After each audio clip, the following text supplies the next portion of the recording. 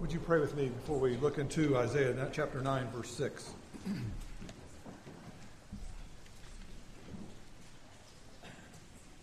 Our Father, we know that many people at this time of year are indeed running on not much energy, and they're easily distracted. Many of us, Lord, our minds are racing with so many things that we're trying to do. And so I pray, Father, that your Spirit would help us to have ears to hear, that we would understand, Lord, some of the great truths that you want to help us ponder today, that the gospel might cause, Lord, each heart to not only be humbled before you, but to also find joy and peace, enduring, lasting, mind-boggling, indescribable peace that this world cannot give. And so, Father, do your work, we pray, through your Spirit. We pray that, Lord, your truth may literally set people free. We pray in Christ's name. Amen. We come this morning to the final name of the one promised in Isaiah chapter 9, in this wonderful prophetic passage. And this title we're looking at this morning is Prince of Peace. If you have not been here, I encourage you to go online. You can listen to the previous sermons, which we've looked at the 4 other titles given to Jesus the Messiah: Wonderful Counselor, Mighty God, Eternal Father, and this morning, Prince of Peace. Now in the Hebrew, the word translated here is Sar Shalom. Let's all say that. Sar Shalom. Very good. You know Hebrew. Look at that. You're experts already. The word Sar is used to refer to a chief, a governor, a master, a general, a prince, a ruler, someone who's in charge, someone who has authority. And this messianic ruler that's been promised here in this text is a ruler who will be characterized by peace, by shalom. Now his reign is going to bring about peace. When the Hebrews use the word shalom, we have to ask ourselves, what did they have in mind when they used the word peace? We translate it peace.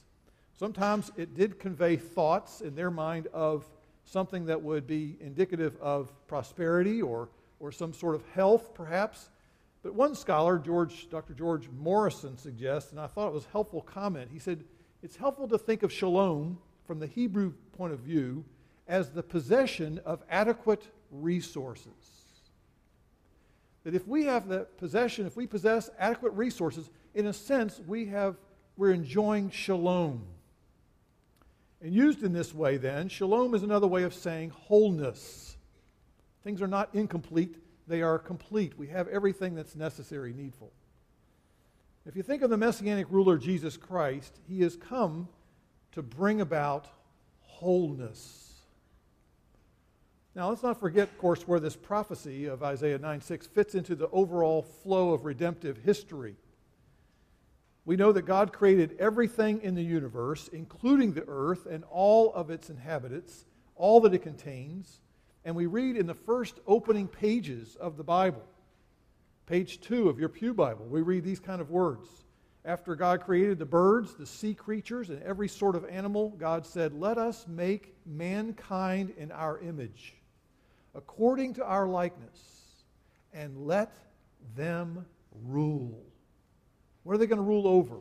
These people that God is to make. Because God himself is ruling. He is the one who's going to reign over the people he's making, and then they're going to rule over some realm. They're going to rule over all the forms of life that God had just created. So then God created both a man and a woman. He blessed them, and the first chapter of Genesis says, he said, "Be fruitful and multiply and fill the earth and subdue it and rule over the fish of the sea, over the birds of the sky, over every living thing that moves on the earth." And then the chapter ends this way. First chapter of the Bible ends with these words. "And God saw all that he had made, and behold, it was not just good, it was very good." In a sense, you could say, the first chapter of the Bible begins with shalom. It's very good. There's enough. It's the way it should be. But we live in a world today where the wholeness that God originally established has been shattered by sin. Because, as you know, if you keep reading in the story of redemption, you know that after that first chapter, 2 chapters later, we have those original folks refusing to live under God's rule. And we have joined with them and every other person who's ever lived, all of their offspring, all human offspring. We've all chosen to continually experience various levels of guilt and shame and fragmentation and fear, and no more is the shalom of God the experience that any of us have. And God sent Jesus the Messiah to restore the shalom that He had originally established. And Isaiah then promises that this messianic rule and reign would result in wholeness or shalom in 3 different relationships. And that's where we're going in this message this morning, is the 3 different relationships that have been broken because of sin. We're going to see, how does Jesus address and bring about shalom out of the brokenness in those relationships. And so our first point this morning, Jesus is sufficient as the one who is the Prince of Peace to deal with our sin. And so He brings wholeness with God. Now, we have seen so many advances in medicine and technology, manufacturing. I mean, I'm old enough, I'm thankful to have been able to know my grandfather quite well until he died in 1986. And he died at the age of 98, so he was born in 1888. And so I heard him describe what life was like for him before there were automobiles, before there was an electric light in his house and whatever, before there was refrigeration. He talked about taking the ice off of the Susquehanna River and storing it, and it would be there till July 4th, use it, whatever. And so I remember hearing him describe all this advancement that has been made during his lifetime. I sat in his living room and watched Armstrong come off of the lunar module onto the face of the earth, and he just reflected on, oh, wow, how far we've come. And yet when you think about all that amazing advancement in technology and medicine and manufacturing, yet we have dishonesty and greed and pride and theft and impurity and selfishness and rebellion continually are bearing witness to us that despite all of these advancements, human hearts are out of sync with the God who has made us. We have lost the shalom that we need before the God who made us.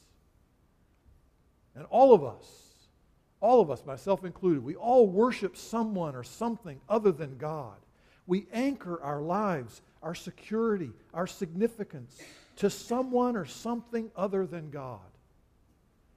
And that's why Isaiah pointed out later in his massive prophetic book, in chapter 57, he says this. He tells us why we lack shalom. He said, "There is no peace for the wicked, saith our God." You say, oh, come on, man, I'm not that wicked. I mean, look, you know, talk about wicked people, how quick we are to turn and try to compare ourselves to someone else. But if you compare yourself with God, in whom there is no darkness, that is, there is nothing sinful or corrupt or evil in Him at all, then you have to admit we fall far short. In many ways, every day, all of us have broken God's laws. Without exception, all of us. All of us lack the shalom because we are alienated now from God. Our sin stands between us and a holy God. And that there is enmity that exists between us and God. There is no neutrality of anyone in their relationship with God. Jesus said, either you're for me or you're against me. And Colossians 1:21 says that this enmity exists. There's a sense in which we want to be our own God. We want to do our own thing. So we push against God and defy His authority and His right and reign to rule and reign. And none of us is capable of bridging the gap between us as sinners and the holy God who made us. And therefore, as lawmakers, none of us can restore the wholeness in our relationship with the lawgiver. And therefore, as sinners, we desperately need the one thing that we can't find for ourselves, and that is righteousness. To be a person who is right before God. And therefore, we need to be rescued from the wrath of God, which we face because of our rebellion. And yet most of us think that's the last thing we really need. We need many other things. That's the last thing we ever would pursue. It can be compared to a man, suppose, who has been involved in an automobile accident. His leg is twisted out of its socket. His bone is broken, perhaps in several places. And he tells the doctor, suppose this, he tells the doctor, listen, doctor, give me a sedative, give me some meds, and just take the pain away so that I can just be at peace and be at rest. Give me the drugs. I just want to sleep. I don't want to have to deal with anything else. Leave me alone. Just give me the drugs. Now, at that point, we could say the man, we understand pain is difficult. We understand wanting medicine to take the pain away. But is that going to solve his problem? If his leg is hanging out there, broken in several places? But he's acting like a fool at that point. He just wants the pain to go away. He doesn't really want to be whole. He just wants to feel comfortable. There's a big difference. And millions of people are seeking the opiate of peace without righteousness before God. The doctor in this situation must set the fracture of that man. He must put that leg back into its socket and put the cast on and line those bones back up so that it might be healed. Only then and only after that will this man move toward wholeness. Will he move toward shalom and no true healing in his life. And one reason for the inner frustration of so many of us as people is that the peace and joy that we're seeking is a peace and joy that is without righteousness. Without the righteousness of God, there can be no peace, and without the peace of God, there can be no joy. Jesus is the only one who can supply sinners like you and me with wholeness in our relationship with God. It is only by placing our faith and trust in Jesus and his death on the cross and in his resurrection from the grave that we can find peace with God. You see, his death on the cross was expressing to us or showing to us the payment that he made for our sin. His resurrection was showing that indeed it is proof that the adequacy of his payment was enough. Jesus died in our place so that God could impute our sin onto Christ, the sin bearer, and that Christ then, his righteousness, could be imputed onto us and onto our account. Colossians 1:20 says this, God reconciled all things to himself through Jesus, having made peace through the blood of the cross. Through the shalom of the blood on the cross. See, God graciously bestows to everyone who receives by faith the free gift of salvation in Christ, the blessing of judicial wholeness, or shalom. At the bar of God's justice, a Christian will hear, who is trusting in Christ and Christ alone, not guilty. And every believer enjoys the privilege of being adopted as a child of God. And no longer is this animosity, this enmity between us and God. There is peace, there is shalom, there's wholeness. And my friend, I would just say to you, do not doubt the good news of the gospel. Rest in Jesus' finished work. Find the shalom in Christ that you were made to enjoy. Take Jesus at his word. The Bible says there is now no condemnation for those who are in Christ Jesus. I urge you, bow before Christ. Repent of your sin. Admit that you no longer are going to attempt to be God, but you want Christ to be the Lord of your life. Your goal is to serve him, to love him, to receive the benefits of what he's won for you on the cross in exchange for him receiving all of your sin. He is the master of your life. And the gospel declares to us that every sinner who believes in Christ is therefore set apart and is beloved by God. They can enjoy the wholeness of what it is to know the true God who made you for himself. Stop all of our attempts to gain your own righteousness by self-improvement. That's part of repentance. You turn your back on all that. You come to Christ. You enjoy the liberating wholeness that He provides to us through the Prince of Peace. He came to reign and rule in righteousness and to give to us a righteousness that we never could find on our own. So Jesus is sufficient to deal with our sin. Praise God. But I would also want us to consider that's the vertical dimension of this great need we have and lack of wholeness. But there's another dimension. Jesus is also sufficient, point number 2, to deal with our anxieties and our fears. Our anxieties and fears. We're talking about an internal sense of wholeness that we lack, so many of us. Wholeness within ourselves. Many of us lack this experience of wholeness in our own hearts and minds because we live each day in the grip of fear and worry. By trying to control the situations around us and trying to somehow control the future or to try to achieve an outcome that we strongly desire. Anxious thoughts are constantly attacking us and robbing us of the kind of joy and contentment and peace and shalom that God has made and designed us to know and enjoy. Worry is like doubting God and His ability and willingness to provide for us. And many of us have anxious hearts because we have forgotten who God is. We've forgotten who Christ is. Jesus spoke to His disciples in the 14th chapter of John's Gospel.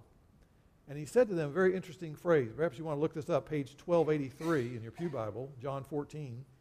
Jesus, knowing that He's going to be leaving, so that the situation is going to be dramatically changing, that things are going to go from not too bad right now, but it's going to get much worse, He knows, in the short period of time after He is crucified and after He then is raised from the dead and ascends to heaven. He knows things are going to be very tough for His disciples. And He says this, John 14:27, "Peace I leave with you. My peace I give to you. Not as the world gives do I give to you. Let not your heart be troubled, nor let it be fearful." When we are filled with a troubled heart, an anxious heart, a fearful heart, then we're not experiencing the peace that Jesus desires and has said He would give to His children. Now, Jesus clearly is not alluding to a peace that would involve a trouble-free life. Because we know that His disciples faced severe persecution for their allegiance to Him. It was Paul who was beaten and stoned and flogged and maligned for the sake of Christ. And he did not panic. He did not give up due to fear. He and his fellow apostles ministered in the strength that God supplied through the agency of the Holy Spirit. And the Spirit of God, who's given to every believer, the Bible says, teaches us to trust not in ourselves, but in God, who is able to use whatever the difficult circumstances we're facing, whatever it is that you're afraid of in the future, God can use that situation to draw you closer to Himself and to draw you even into deeper change and transformation of becoming more like Christ. Inner wholeness, that is shalom, is never automatic. It comes as a result of transformed thinking in what we believe and what we're saying to ourselves, how we evaluate our situation. It comes as a result of that process by which we believe that God is with us at all times. It is granted to us as we actively cast our cares and our concerns and our worries on Christ, moment after moment in prayer. Isn't that what the Bible says? Many of you, I'm sure, would hopefully know this verse, Philippians 4, verses 6 and 7. If you don't know that, you should look it up, 1398 in your pew Bible.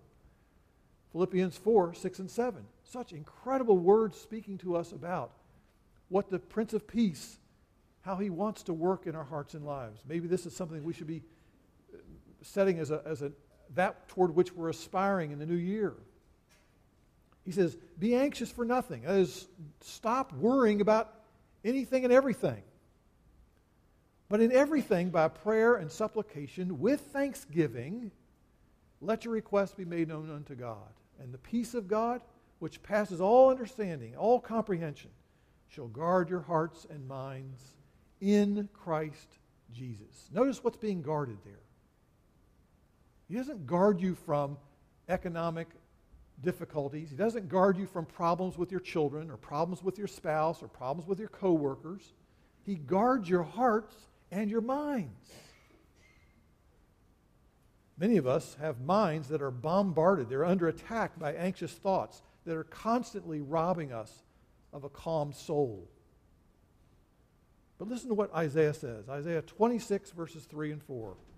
That's a good verse to write down and meditate later on. Isaiah 26, 3 and 4. The steadfast of mind, you, God, will keep in perfect peace.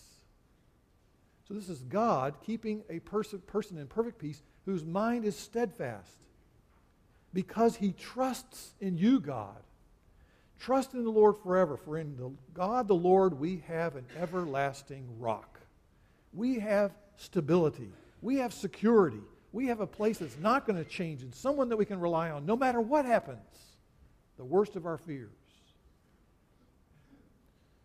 God promises shalom to those who trust the King Jesus, who know that Jesus' kingdom is going to prevail, it's going to be coming into place, and indeed his will is going to be made known. Oftentimes we're robbed of God's peace when we're neglecting to meditate upon the Word of God. We're sort of operating on autopilot, just going through every day, not meditating on the Scriptures, not reflecting on who God is, not thinking through what God is trying to help us to remember and to be aware of. And so we've adopted a mindset, a viewpoint, a perspective that says sort of God is off onto the sidelines. He's not right here in my life. That's why Jesus said to his disciples in John 16, "These things I have spoken to you, that in me you may have" what? Peace. So that what he's teaching them, what he's speaking into their lives, that's where you're going to find the peace. Not when everything works your way, and not when life goes your way and everything's coming into way the way you've organized it and planned it and plotted it and whatever. As a matter of fact, you need to cast our cares upon him, the Scriptures say, because he cares for us. That's a very humbling thing to do, isn't it? For those of us who like to be control freaks, who like to have everything well thought out, having everything work out just the way we wanted, just the way the outcome we're looking for, just the way we've tried to plan and plot, and what we've always dreamed would happen to accomplish what we really want. It's the opposite of saying, what? I'm casting this care before you because I'm not in charge. You are. I'm humbling myself by doing that. We must leave these situations that we worry about with God. What is the situation you're worrying about today? Are thoughts like this going into your mind? Things that you have no control over, and yet you're worrying and stressing and getting all worked up over them anyway? Things like, how are my kids going to turn out? You can lose many a nights of sleep on that one, folks. But ultimately, you cannot control that outcome. Will I get Alzheimer's? Whew, man, I tell you, I was with my mother a week and a half ago. You spend some time with some older folks, you got a lot of things to be thankful for, that you still have your mind. So many people who, as they live longer and longer, either have Alzheimer's or dementia or whatever. It's incredible. Will I get Alzheimer's?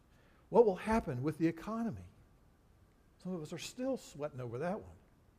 Will I ever get married? Will there ever be an anthrax attack? Terrorism, all those kinds of fears. Or a shooting somewhere. Will my dad come to know the Lord? Will my mother come to know Him? Will my kid come to know the Lord? Whoever. Will I have money for next month's bills? Ouch, January. It's always a heavy time for many people. Obviously, we have good reason to be concerned about all these things, but guess what? As David Powlison says, we have better reasons to take them to the person who loves you, who has given himself for you, and who says, I am with you. And therefore, I'm at work in you, in the midst of whatever you're facing. So you learn to trust me. It really does have to do with surrendering and submitting to the sovereign hand of the Prince of Peace. We like to be God. We like to be in control. That's why the quote in your notes there, Elizabeth Elliot, I thought has very interestingly put these thoughts together. The peace of God means the absence of conflict with the will of God. It means harmony within, conquered with His purposes in our lives. Are you facing a challenge to submit yourself to the truth of God's Word, to be in subjection to the Prince of Peace and His will as revealed in the Word of God? The Bible says, let the peace of Christ rule in your hearts. I've been thinking about trying to illustrate this principle, and I've come up with a thought from years and years and years ago when I was a little kid. Our family every summer would go down to see my grandparents who lived in Suffolk, Virginia, which is a town west of Virginia Beach. And so we'd head east while we're down there visiting grandparents, and we'd go to Virginia Beach. Now, I grew up in West Virginia. We didn't have beaches, didn't have ocean, so this is a big deal. And so we're there, and I'm a small kid. And if you've ever swum, if you've ever gone swimming in the ocean, whatever it is, if you've ever been swimming in the ocean, and you're in a place where there's significant waves, you know the power of those waves, particularly for if you're a little kid. Now, I knew how to swim, but I was quite small, and I can still remember standing there waiting for one of these big waves just to hit you. And there were times I didn't even realize they were going to come. I kept thinking, oh, you get one, that's it. And here comes another one. And I remember being knocked down to the sand on the bottom of the ocean and unable to do anything. Out of control. Here I am trying my best to swim, and I thought I was going to drown. It was just a mere second or two, I'm sure. But next thing I know, my Father's hand grabs me and lifts me up. And from there on, before that, I was petrified in the ocean. But then I began to relax and enjoy this incredible experience because I knew what? I knew my dad was standing there, and when the waves hit him, it didn't bother him. He didn't knock over. He was standing in all those waves. And I realized all my fears have now subsided because a loving Father of mine would lift me up. And He was with me. So therefore, enjoy the ocean. Enjoy the ocean. So I think that's an insight for those of us as we think about why are we so anxious? Why is there such a lack of wholeness, a lack of shalom in our hearts? Remember, who is there? Who is with you? It is Christ, the one who loves you will lift you up. I easily could have drawn this to a conclusion at this point, having talked about a vertical sense of wholeness and also a sense of internal wholeness that we lack. We could say much more about both of those, but I want to move real quickly now to a third aspect of wholeness that we lack, many of us lack, and that is Jesus is sufficient to deal with our enemies. Our enemies. This is talking about wholeness now we need and desire with other people. Now, I'm aware that when we talk about Christmas, for many people, it's not the Norman Rockwell approach. It's a nightmare. It's people who hate to be with each other, being stuck with each other, oftentimes when people are at their worst. Now, I don't have that in mind today. I don't know what you're thinking about when you think about that, but listen, we all know that it's difficult to deal with other people. Is it not? There's a lack of wholeness, a lack of shalom in relationships. And those of us who have peace with God, that we have seen Jesus transform us through the gospel, and we are now reconciled to God, and we now are beginning to experience the peace of God that's now operating and reigning in our thoughts and our minds and how we deal with everyday life, then my friends, the Scripture then says, if that is true of you, you've known a vertical peace and you know an internal peace, he says you need to see the gospel then begin to work that out in a horizontal peace. Shalom. Jot these down. I didn't put these in your notes. I'm sorry. I had a problem the other day with producing the notes. So here it is. I want you to jot these verses down, and you look and see if this doesn't point you to the emphasis I'm making. This is not me making it up. This is Scripture speaking. Romans 12:18. Romans 12:18. As far as it depends on you, live at peace with everyone. Romans 14:19. Romans 14:19. Make every effort to do what leads to peace. Shalom. Hebrews 12:14. Hebrews 12:14. make every effort to live in peace with all men.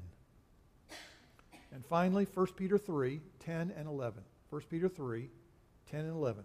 Whosoever would love life and see good days must seek peace and pursue it. Now, am I trying to emphasize something that's not in the Scriptures? Not at all. This is very clear in the Scriptures.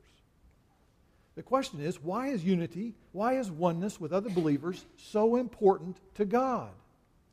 Why is God so concerned with this whole idea of shalom and wholeness with the other members of the body of Christ?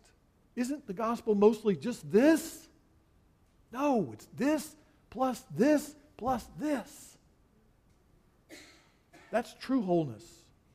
Because we, as the people of God, represent God.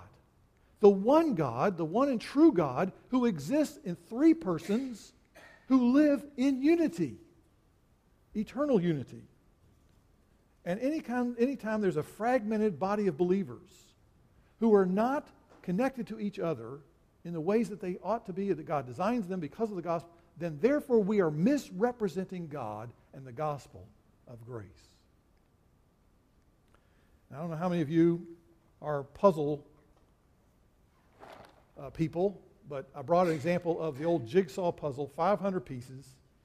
This particular one is all kinds of teacups and tea saucers, and it's very difficult because they all look alike, and it takes you forever, and this is not my thing. I don't do puzzles. I just do the outline border, and then I walk away. So that's all I do. I let other people, like my wife and others who are very skilled at this, let them sort of haggle over these little tiny pieces and figure it all out. But if you've ever labored over a puzzle, how many of you ever put together a jigsaw puzzle that took you a while to do it? Okay, good number of you done. You put together that puzzle, you're looking for the piece that has one of those little out things, right? It has a couple out at these, and this one goes out, and this one goes in. And this one's a flat side on this side. So I'm looking, where does that go? And the point of the whole endeavor of a puzzle is what? Putting the pieces right where they belong, right up against the other one, so that they lock together. Because that's what a puzzle does. A puzzle is meant to be what? Put together into a wholeness. And how many of you have gotten to the point where you've put together a whole puzzle and all the pieces, and you get to, and what? You got two pieces. Or one piece, the proverbial one piece. Where is that? Can't find it anywhere. You look all over the place, and you realize it never was in the box to start with, and nobody wrote it on the box saying, don't do this puzzle because it doesn't have that. Anyway. So you're saying to yourself, oh, it's not the way it's supposed to. It's supposed to be what? Complete. I want to put that last piece in. The same thing is true in the kingdom of God. We as the people of God are meant to be what? Joined together like those puzzle pieces, locked together, expressing and living out the gospel of Jesus Christ with each other in a way that shows forth the shalom we have with God is a shalom we enjoy with each other. You say, oh, that sounds really good. We like that. But my friend, it does not mean that we become people who are just putting up with anything and everything, capitulating to moral wrongs, capitulating to things that are injustices, just for the sake of maintaining some sort of peace at any price. That's not what we're talking about here. The reconciling grace of God shown to us in the gospel is a grace that calls us to live in the truth, and a grace that calls us to humble ourselves. It leads us to what? Toward a unity in Christ that says what? I am a fallen, broken person who needs the grace of Christ every day, and therefore I would need to extend that same grace to another broken and fallen and sinner saved by grace who also needs to know that gospel. And the gospel helps us admit that we're imperfect. The gospel helps us to admit that we're blind to our faults, that we need forgiving grace every day from God. And the gospel then empowers us to give up our rights so that we can what? So that we might follow Christ who gave up his life, gave up his rights, who extended to us grace so that we might be reconciled to the God who made us. And the gospel empowers us to apologize. The gospel empowers us to admit when we're wrong. The gospel empowers us to say the difficult things we need to say in order to say what? I have done wrong. I have had a bad attitude. I have done things that are improper. I just want to ask you to forgive me. I want to have us where we're good on good terms again, because I want the gospel to be clearly lived out in our midst. You say, oh, well, I wish I could just have that in a box I could open up. Just make it happen automatically. It doesn't happen that way, my friends. We must take responsibility to initiate the process of restoring peace. It makes no difference if you are the offended one or if you are the one who is the offending one. Whoever you are, whichever side of that equation you're on, guess what? The Bible is calling you to take action, to start the process. Matthew 18, real quickly, calls us to initiate the efforts to restore peace. And he says, if your brother or your sister offends you, and then most people then start reading this and they think to themselves, yeah, they've offended me all right. I'll tell you exactly what they did too. I'll tell you the play-by-play.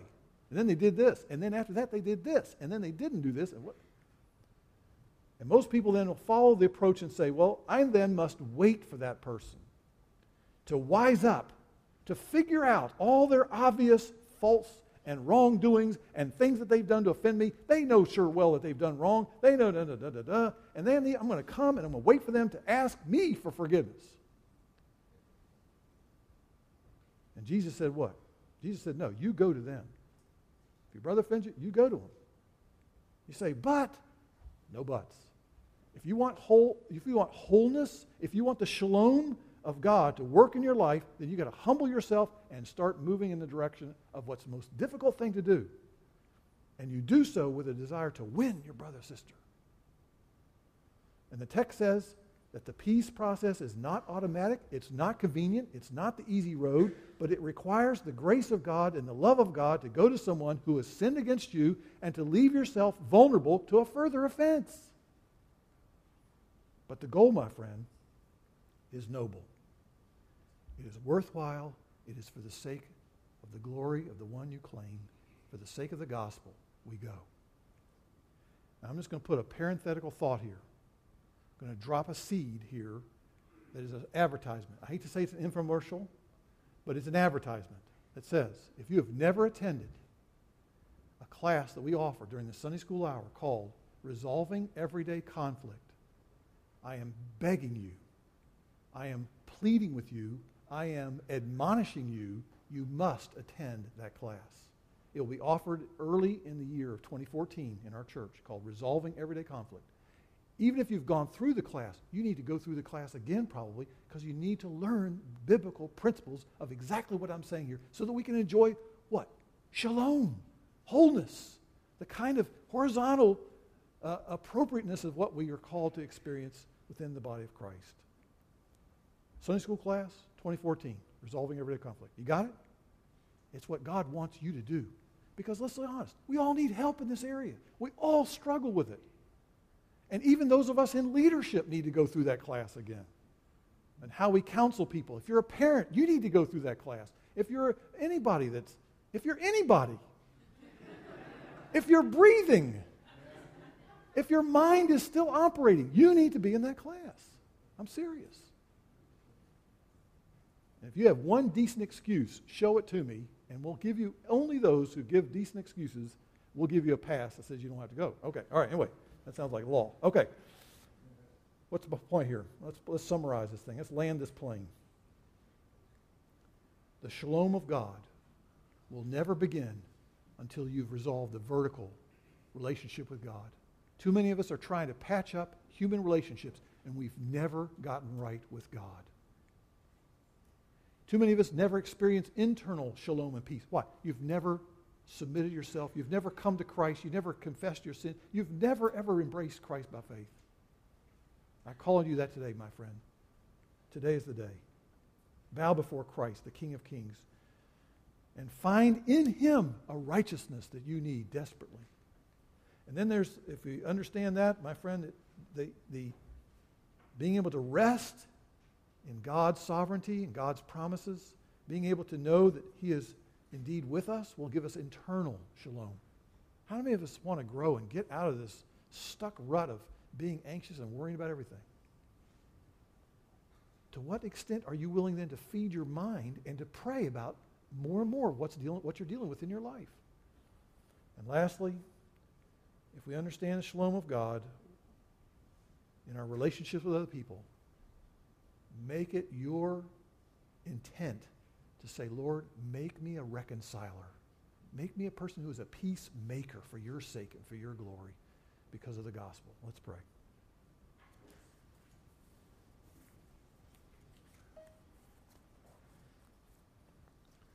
Our Heavenly Father, we come again to you